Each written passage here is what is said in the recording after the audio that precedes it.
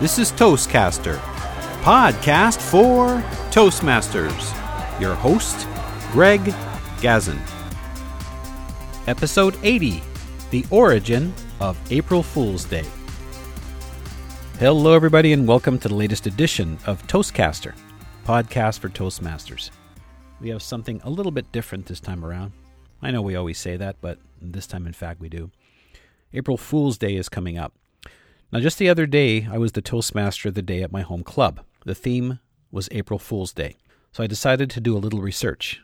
But when it came time to deliver my little preamble at the beginning of the meeting, I think I went on just a little bit too long.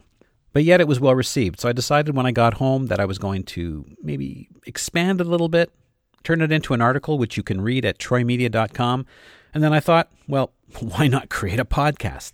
Doesn't that make sense? So this episode will be all about the origin of April Fool's Day. And here's my story. On April Fool's Day, we're always on red alert for pranks, hoaxes, and fake news. Of course, that's a new word we've been hearing a lot lately, haven't we? April Fool's Day has been going on for centuries. It started from an era when court jesters were very common.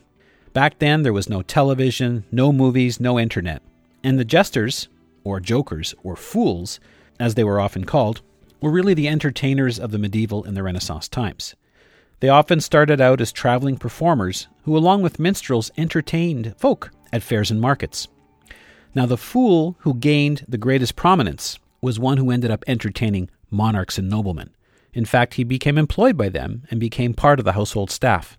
Now, being a court jester was the career pinnacle for the quick-witted and talented few. They could rise above the simple nomadic existence, entertaining peasants living in filth, disease, and poverty. Their new life was to entertain a captive audience and enjoy stability, shelter, and have more to eat in one meal than previously they've had in a week. Now, there's no doubt that everyone wanted to be a court jester, but the supply of fools always exceeded demand. Back then, there were no employment agencies or places like Monster.com. To get the attention of potential employers, jesters would take any opportunity to perform in front of the wealthy, often uninvited, not unlike what the paparazzi do to celebrities today.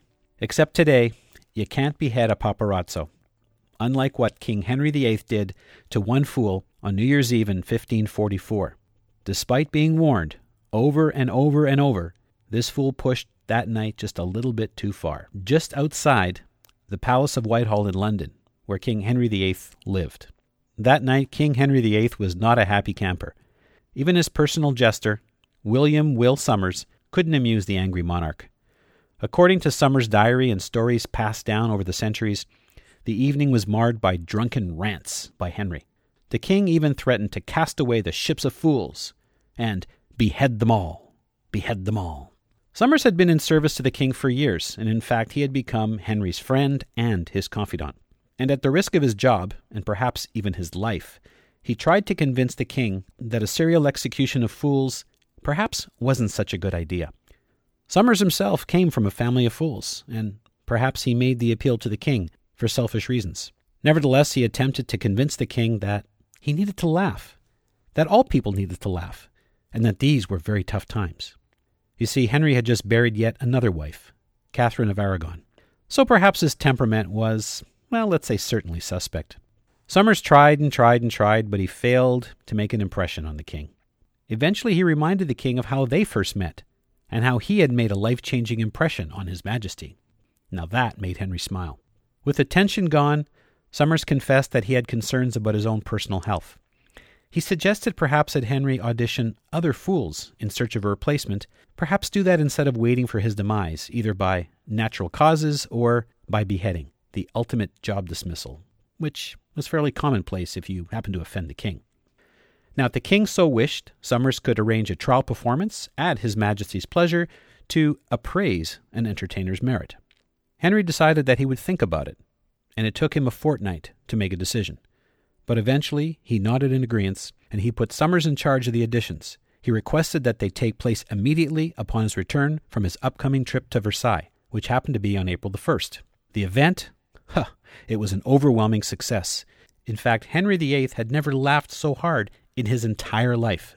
He also found a successor to Somers.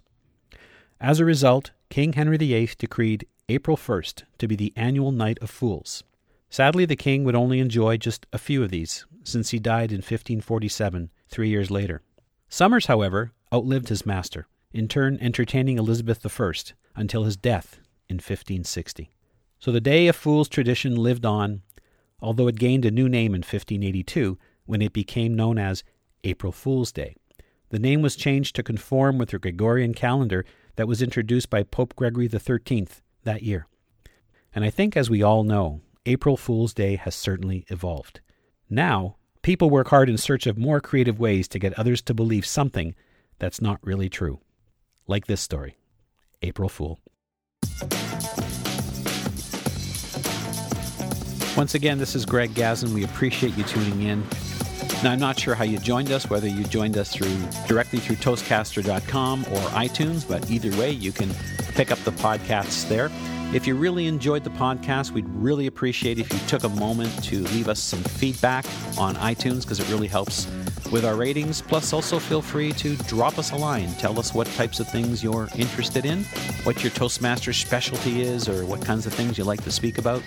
And perhaps maybe we'll even have you on the show. This is Greg Gazin. Till the next time. This episode was sponsored by Corey Outsmarts the Butterflies, a new book by Greg Gazin, geared to ages 8 to 80. Whether you want to improve your speaking skills or build your confidence, this short read is suitable for all ages. It's available at outsmartingthebutterflies.com.